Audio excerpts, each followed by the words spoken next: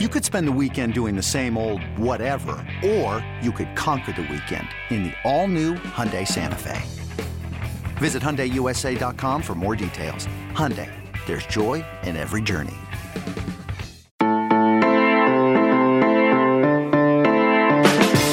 Good afternoon. It's Friday, August 21st, and you're listening to the College Football Daily. My name is Trey Scott, joined right now by Chris Hummer, national college football writer for 24/7 Sports. Chris, as we head into the weekend, got a lot of things to talk about. I want to start with the fact that the NCAA Council today is going to vote on this proposal that would essentially freeze eligibility for any athlete who plays in the fall or the winter.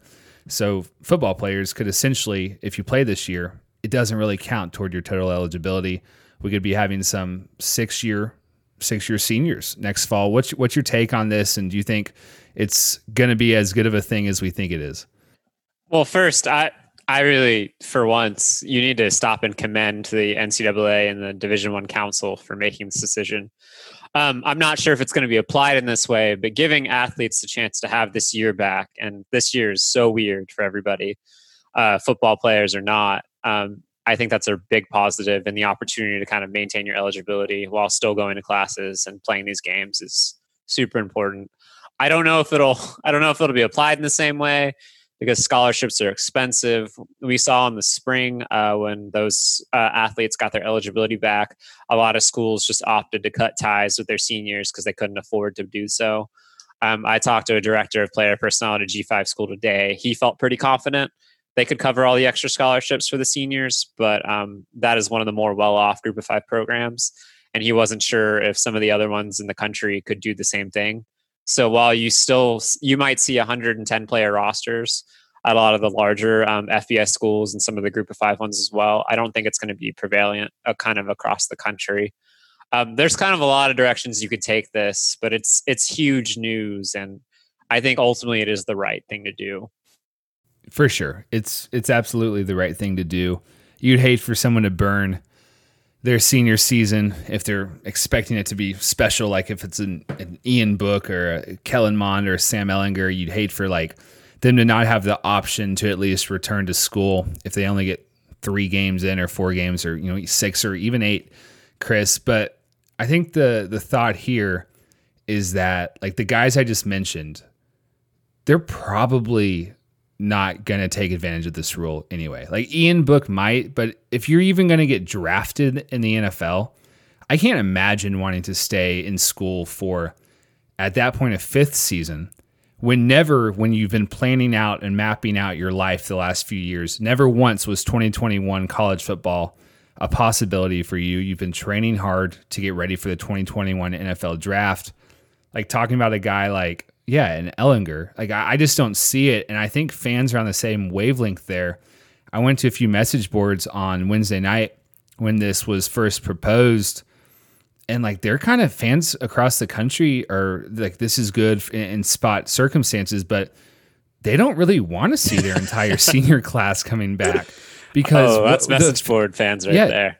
People there's nothing better in the world than your incoming class of freshmen. Those guys have the world in front of them, and at least as a fan, that's your perspective, and you'd hate to see those guys get sunk even further on the depth chart. I think that's a really interesting part of all of this is we're going to see a lot of older guys get processed through a system.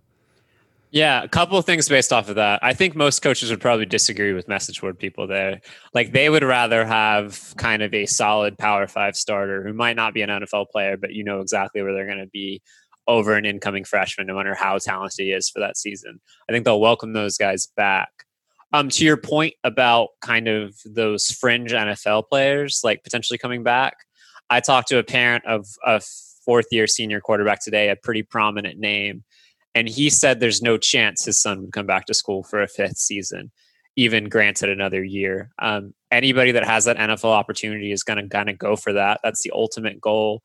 And we have to remember that eligibility is great and an extra year of kind of a degree track is great, but these guys take a lot of hits. And anytime that you come back for an extra season, you're essentially shortening your profitability clock on the next level. So I think those fringe guys that you might expect to come back and kind of up their draft stock, kind of like we see in college basketball every year, are not going to kind of happen the same way. One, because college basketball players are a lot younger in a lot of cases. These are freshmen and sophomores coming back. And two, they don't take the same kind of number of hits. And to your third point, which was the transfer element and the processing element, I completely agree. You're going to see a lot of guys pushed out of programs, and I think you're going to see a lot of graduate transfers end up on the FCS level over the next 12 months or so, just because transfers are very these scholarships are very expensive, like we mentioned earlier. And two, you did mention, and this is a salient point, that some of the younger players, programs want to bubble up and kind of see where they're at. So I think in some of those cases where you have a backup 6th-year senior tight end, that guy might be asked to move on in favor of your redshirt freshman who you're hoping to play a little bit more the next season. You mentioned FCS. That's interesting because I'm kind of wondering what's going to be the landing spot for these guys. I was thinking group of 5, but they're going to have these same issues, maybe not as like a total talent standpoint as SMU's recruiting well, but SMU's not like SMU seniors are probably still going to be better than their incoming freshmen. But in many circumstances across the country, I don't think you can say the same thing. So yeah, we'll see if the FCS ranks get stocked with some college football names that we know and love. Yeah, well, we see it. We both follow the transfer portal rather closely, and we see Power 5 players end up on the FCS level all the time because there just aren't landing spots for them. And I think with even more players in the marketplace, that movement's going to become even heavier to the FCS level. An easy segue here is talking about what the Big Ten is going to do and what its players are going to do who play in the spring.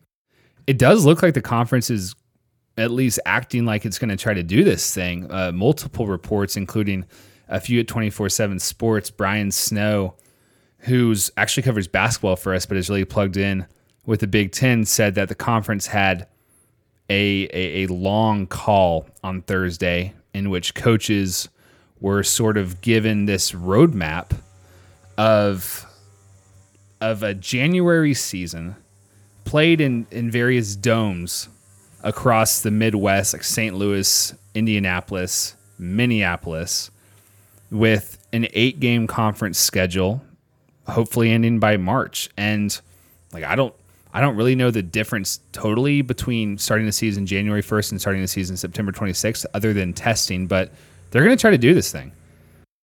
Yeah, and I think that's great personally. It's awesome to see.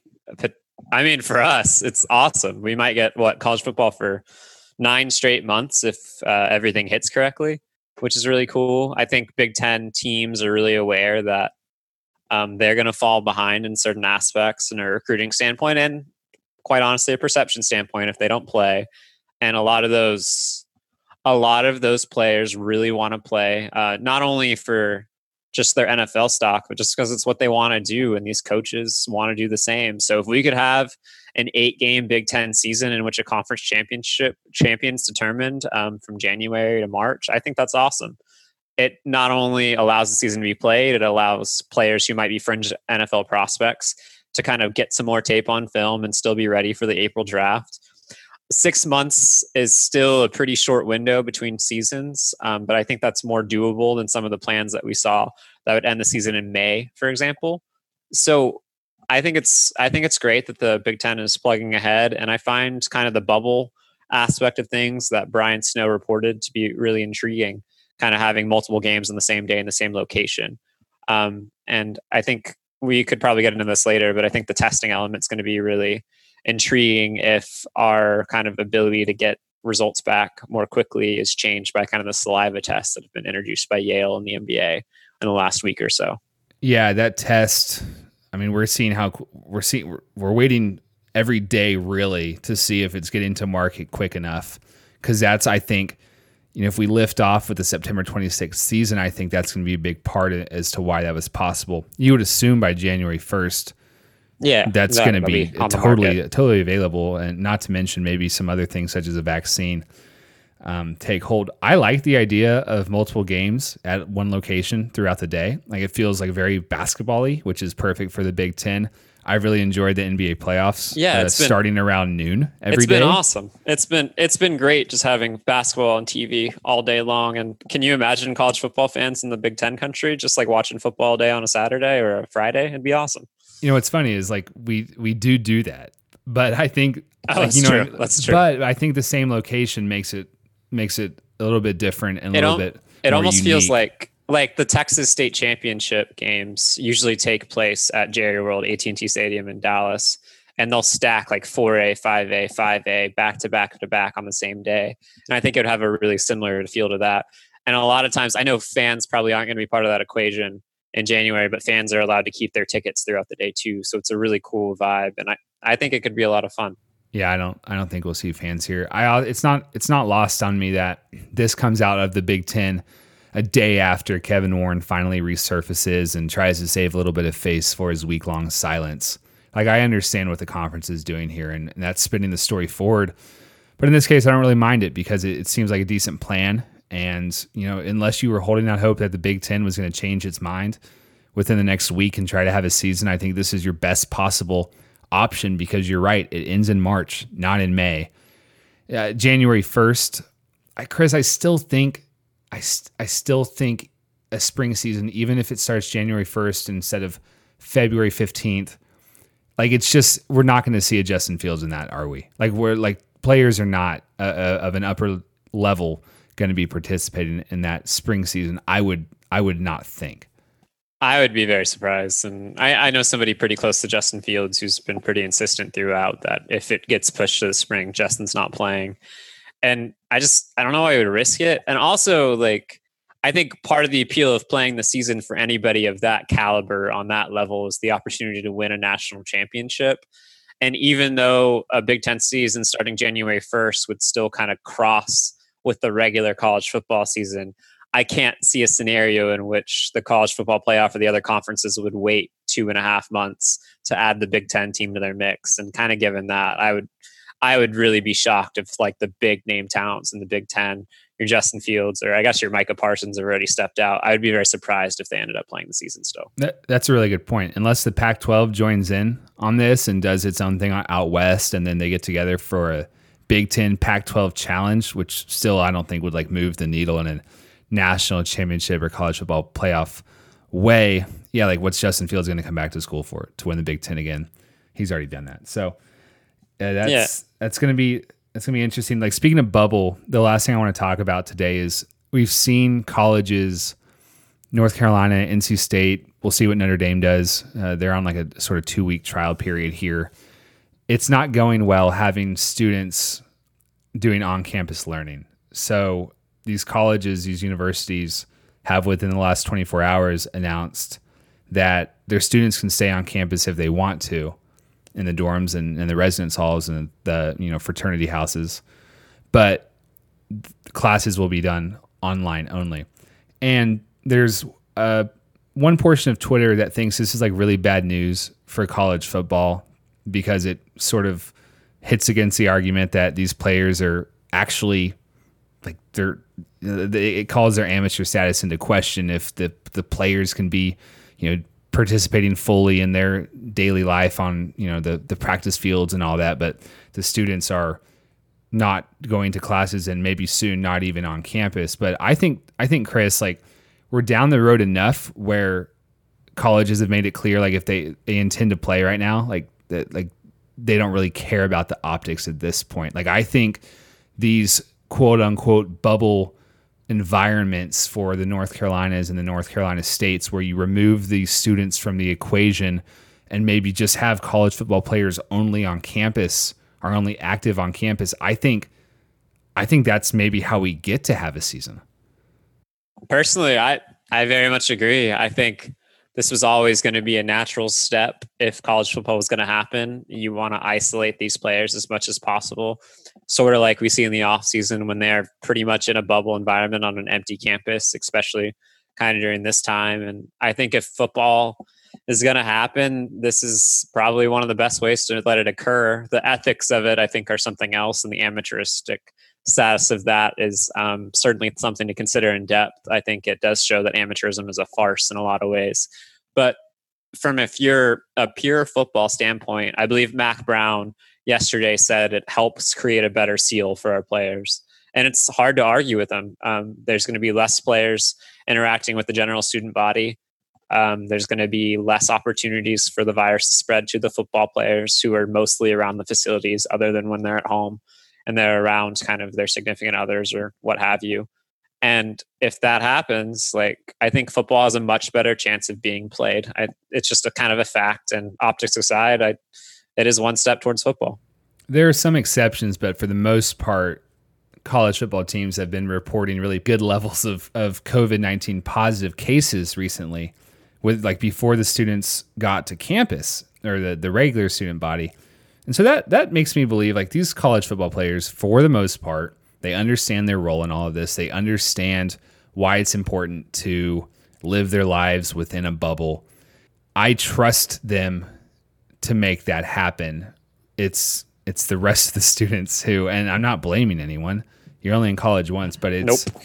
And it's like, even if you're not worried about Trevor Lawrence interacting with the Clemson student body at large, and I'm not sure how much that would have happened anyway during the football season, right? Like these college players are usually pretty good about like who they're hanging out with and whatever. But like, even if you didn't think that Trevor Lawrence was going to be going to parties on Thursday night, and I don't know what he's doing, but it helps at least to remove the students from the equation, because the optics of trying to have a football season on your campus while you have a positive test rate of 25% among your student body, like that's not good. And that's a lot of the PR blowback that we see. And that's a lot of what the university presidents say is like, what's our community risk level here? Like, what's our obligation to our community? Is it safe in this college town for us to be playing? Yeah, I agree on that point. But on the partying aspect of things, I think we both went to Texas, and I think we can both attest that 6th Street did not lack for football players during the season. But that's probably true. At least after the games, though. Yeah, but it's a different situation. Obviously, those bars, for the most part, in most places aren't going to be open, and like those on-campus parties are certainly going to be limited. So bad decisions will be blunted no matter what, because the opportunities aren't there. But the actual optics of this, in terms of positive cases, I think by removing the general student body from the equation, and again, that does raise questions of amateurism, is ultimately a good thing from a perception standpoint for just football being played. Because as you said, when there are multiple outbreaks happening on a campus, it becomes harder to justify any student, including student athletes, staying on that campus just to kind of go to class or to participate in the sport. And when you kind of remove that factor from the equation, it does make it easier for, I think, a lot of people, including health officials, government officials, and fans, to stomach the fact that football's happening. So ultimately, like, this is a positive step towards football in a lot of ways. We'll see what happens on that front. I know a lot more schools start on Monday, this upcoming Monday. And so it's probably likely that several of them after 2 days are like, oh, let's go virtual. Get that dorm money, man. Get that dorm money. I know. All right. Well, things are going to start picking up again on Monday. Hopefully we get through another weekend. Last weekend was a success compared to the weekend before it, as far as us hoping to have the season. So, it's live and die each day, and each day has its own set of Twitter drama and all that stuff. But to recap, I really like this NCAA eligibility stuff. Maybe it will prevent a few of the opt-outs that you're starting to see in the ACC and the SEC and the Big 12, and we're getting close. So, Chris, thanks for joining us. That'll do it for today's episode of the College Football Daily. If you enjoy what we're doing, please leave us a 5-star rating on Apple Podcasts, maybe a review. If you have a commentary or a comment even, or if you have something you think we should be talking about right now. My name is Trey Scott. We'll talk to you on Monday.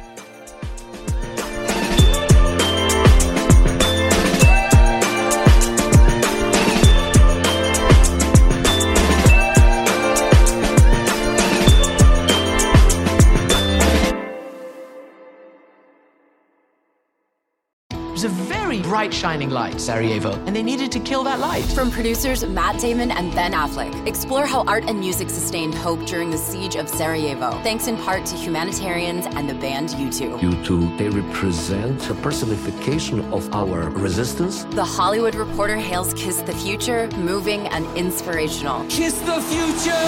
Viva Sarajevo! Kiss the Future. New documentary now streaming exclusively on Paramount Plus. Go to Paramount Plus to try it free. Terms apply.